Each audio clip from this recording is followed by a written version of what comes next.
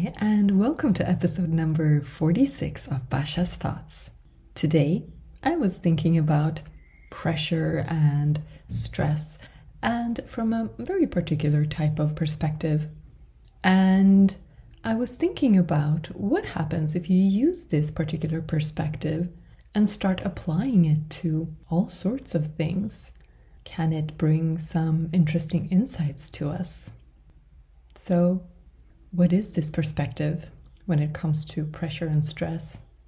It is when you look at complex systems, systems that are capable of adapting themselves. So whenever you apply a pressure or a stress, there is an adaptive type of response. And so these kinds of systems can be self-organizing, they can be self-healing, and they can have these types of emergent properties or behaviors or structures.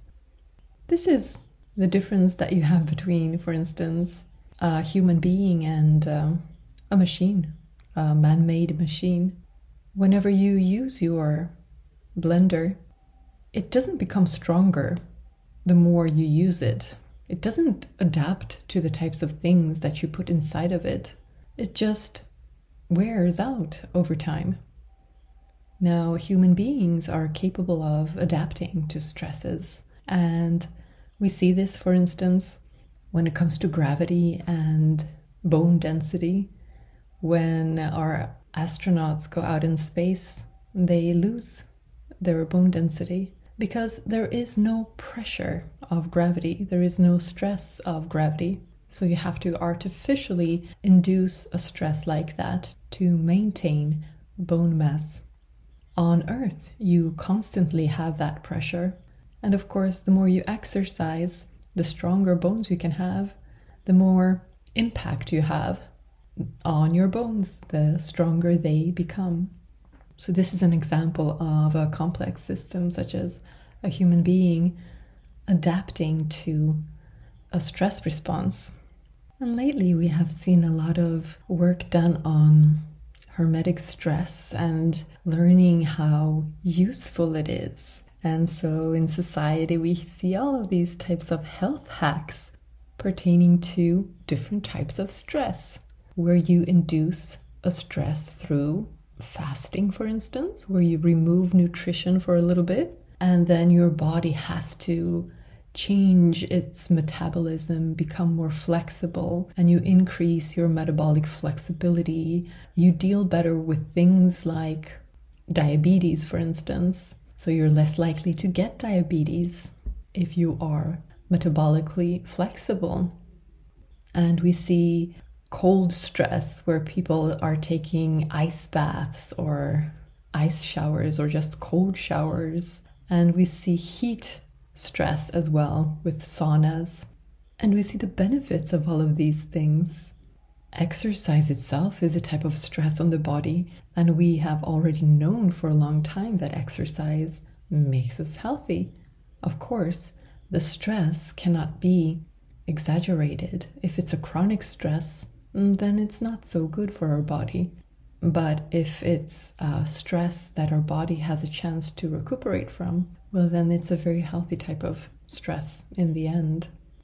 And in the anti-aging community, we have different ways of boosting your NAD, nicotinamide adenine dinucleotide. It's a substance you have in your mitochondria and in other places that is very helpful when it comes to creating energy, but it's also related to your genes and gene expression, epigenetics, and it sort of high levels of NAD prevent you from aging rapidly. So you have different ways of boosting your NAD, and this tends to happen with a bunch of different types of stress. So when we apply stress to ourselves, it's a very helpful idea because we can become better and stronger. But we don't really want to apply stress to something or some things that are, in some sense, our adversaries. And yet, if you think about it, if you use this perspective, this way of looking at stress, well, then we are kind of doing this right now, especially when it comes to the pandemic that we're in. So our adversary in this case would be the virus that we are told about, and some of us get to experience, unfortunately. And as a way of trying to get out of the situation that the world finds itself in, we are now applying vaccines massively. Most of these are, I'm thinking most of them, although I'm not actually sure about the statistics worldwide, but I know that a lot of them are mRNA vaccines. And how can we think about this in terms of this idea of stress and pressure? Well, a virus can only replicate inside of our body. It doesn't really replicate outside, so it has to first get into our body. Once it's inside of our body, what can stress it? Well, our immune system is a way of stressing the virus. And right now with the vaccines, the mRNA vaccines are created to focus on a particular part of the genetic code of the virus, and it's the spike protein because it's related to how infectious the virus can be. And so with this vaccine, or some people call it a pre-vaccine because it doesn't contain the whole virus, only the information about how to make this particular spike protein. Well, when we create this in our bodies, we are actually creating an immune stress on the virus. And it's a very particular type of immune stress. It's particularly concentrated around the spike protein, around how infectious a virus is, or that virus is, because it's a very particular type of spike protein and very particular types of antibodies that our immune system will be making. So this is a type of pressure that we're applying to it. And then we might actually expect a reaction, just like we see in our own bodies, a reaction where we get mutations, because we know that RNA viruses, like the virus that we're seeing out in society now, well, they mutate very easily. And so if there is a large pressure because a lot of immune systems will be creating this particular antibody to this particular type of spike protein, well, then we should probably expect to see more infectious versions of the virus coming out soon. So that's an interesting way of looking at things. And it is something that some virologists are talking about and warning us might happen in the future. A lot more can be said around the virus and vaccines and how our immune system might work. And if you're interested, I wrote some of these thoughts on my blog, just because at the present moment it's difficult to find information that is in any way different from the mainstream type of message that is being broadcasted. And a lot of places are being censored. So it might be difficult to find information that is different and that allows us to think in a wider way about the different aspects of it. Okay, so we need to pay attention what kinds of pressures we are putting to our adversaries. And there's another thing that I was thinking about, and it is what is happening in general in our society. So some of the things that we have been experiencing is a lack of freedom. We no longer have freedom to meet other people, freedom to travel as we wish, go wherever we want, whenever we want. So we have seen a lot of limitations on freedom. And if we look at society is a complex system as well.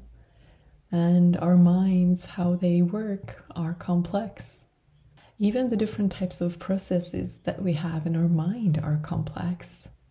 And it's so interesting because very often our addictive behaviors are types of parasitic processes that we have in our mind, and they are complex, which means that they try to survive as if they were an entity. And this is why it becomes difficult to get rid of addictions, because you do something and then the programming tries to create a situation where it adapts to that particular thing and is able to exist anyway.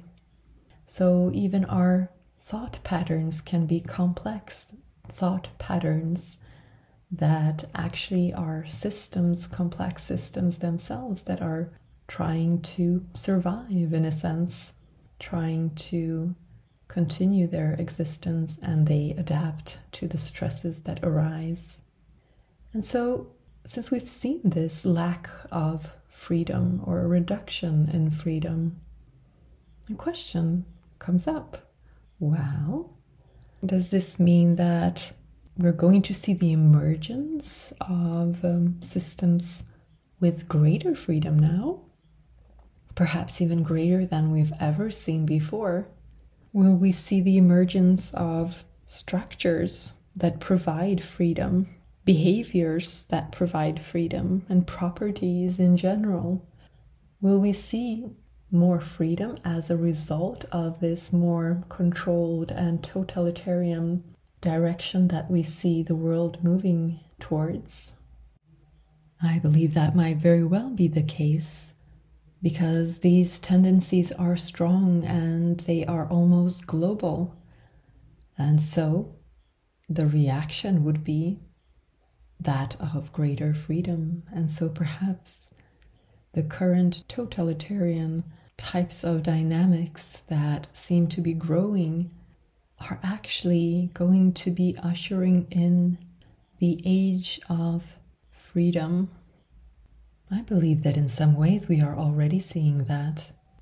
We saw, for instance, a response to the 2008 crisis in the emergence of Bitcoin that started working in January of 2009. I believe that might very well have been a result of the crisis, the economic, financial crisis at that time. And so now we see that these kinds of solutions, for instance, solutions where we organize through autonomy instead of hierarchy, are emerging more and more in different ways, in different areas. And so perhaps we will have systems that will be able to create and work in a way where we don't have the hierarchies of power, where we don't have enslavement, where we don't have just one group dictating to the rest what they should be. Instead, we will have each individual reflecting the whole in a way that is very similar to the holographic order, to the way in which we may imagine that everything in the universe works. And so everything will be more aligned with the basic principles of the universe. And that might be less effort, because we don't have to work against the world, work against principles of how things work, like paddling up the stream. Instead, we can flow with it, we can align with it. And whenever we reflect the whole, that means that each individual would have more power than they have now, would be able to create, and so they would be a better reflection of the divine. They would be expressing their divine creative nature in a more direct way that does not convey conflict, internal conflict where you go against parts of yourself, where you create internal wars, and then where you create wars between other individuals. So it's a way of moving into an all-win dynamics, where we move away from competition and into participation. So it's even beyond collaboration, it's participation. We all participate in the same. And in that world, each individual would have greater power, would have greater ability to create and do whatever their divine nature suggests to them.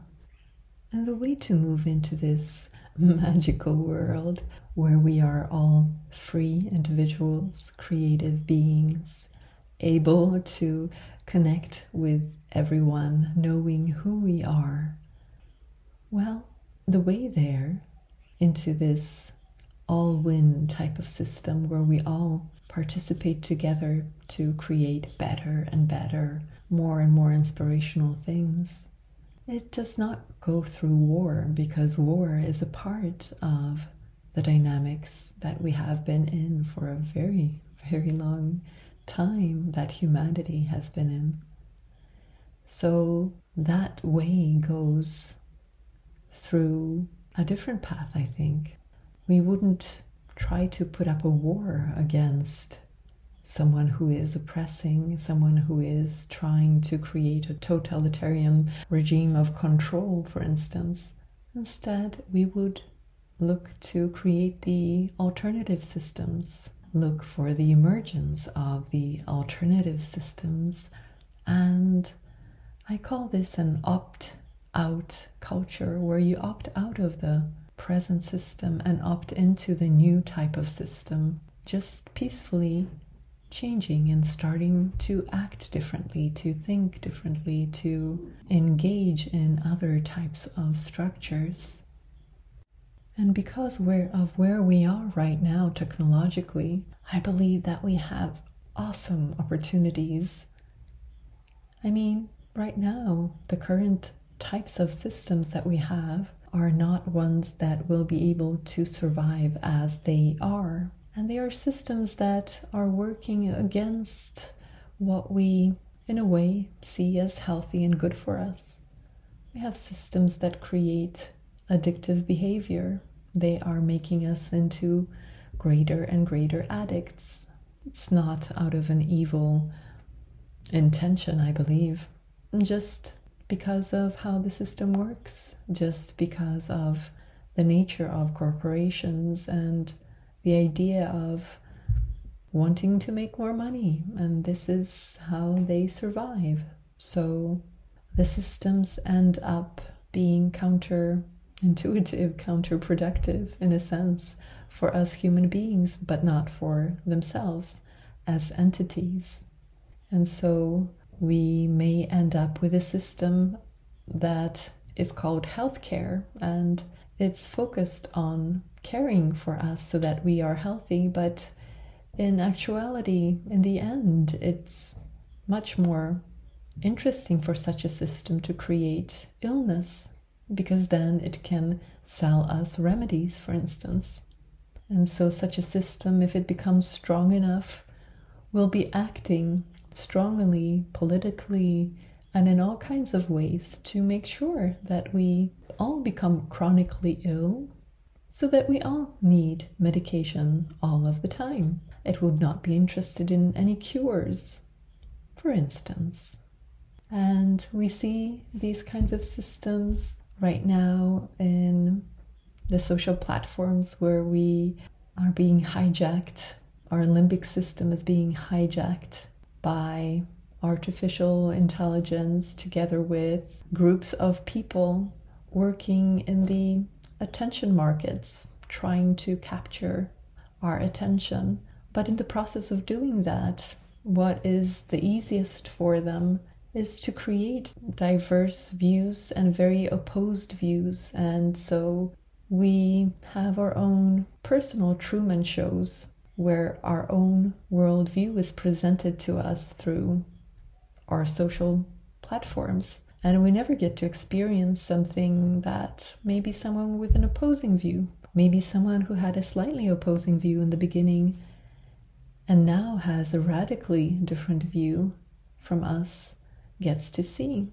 So we all live in our own little AI-created bubbles of what we think is happening in the world.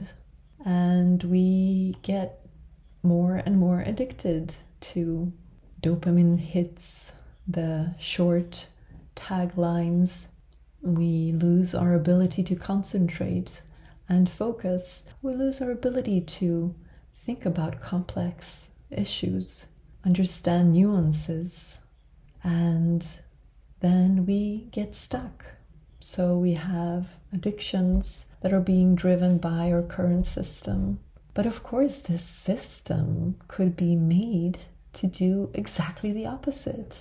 Instead of creating the Truman Show that is there to grab your attention for as long as possible, it could be created and optimized in ways that would be more beneficial to us.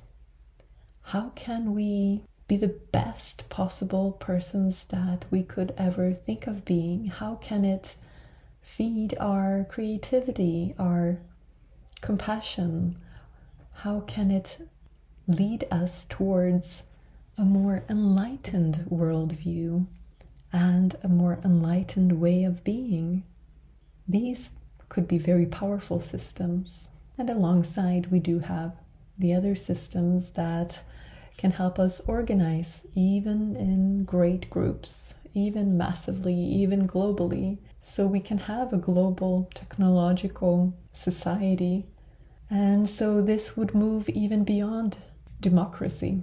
Of course, this is beyond totalitarian types of regimes, but it also needs to move beyond democracy, because democracy has its limitations as well. Exactly how all of this would look, I don't know, but I do see the potential of all of this happening right now. Again, this is the butterfly.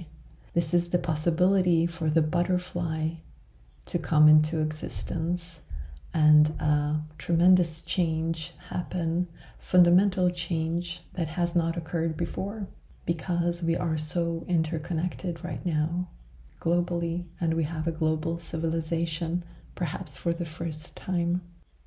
And so the idea of pressure and stress being applied to our entire society seems like one that may have the potential of resulting in something beautiful, something never before experienced, something that brings about a higher level of freedom.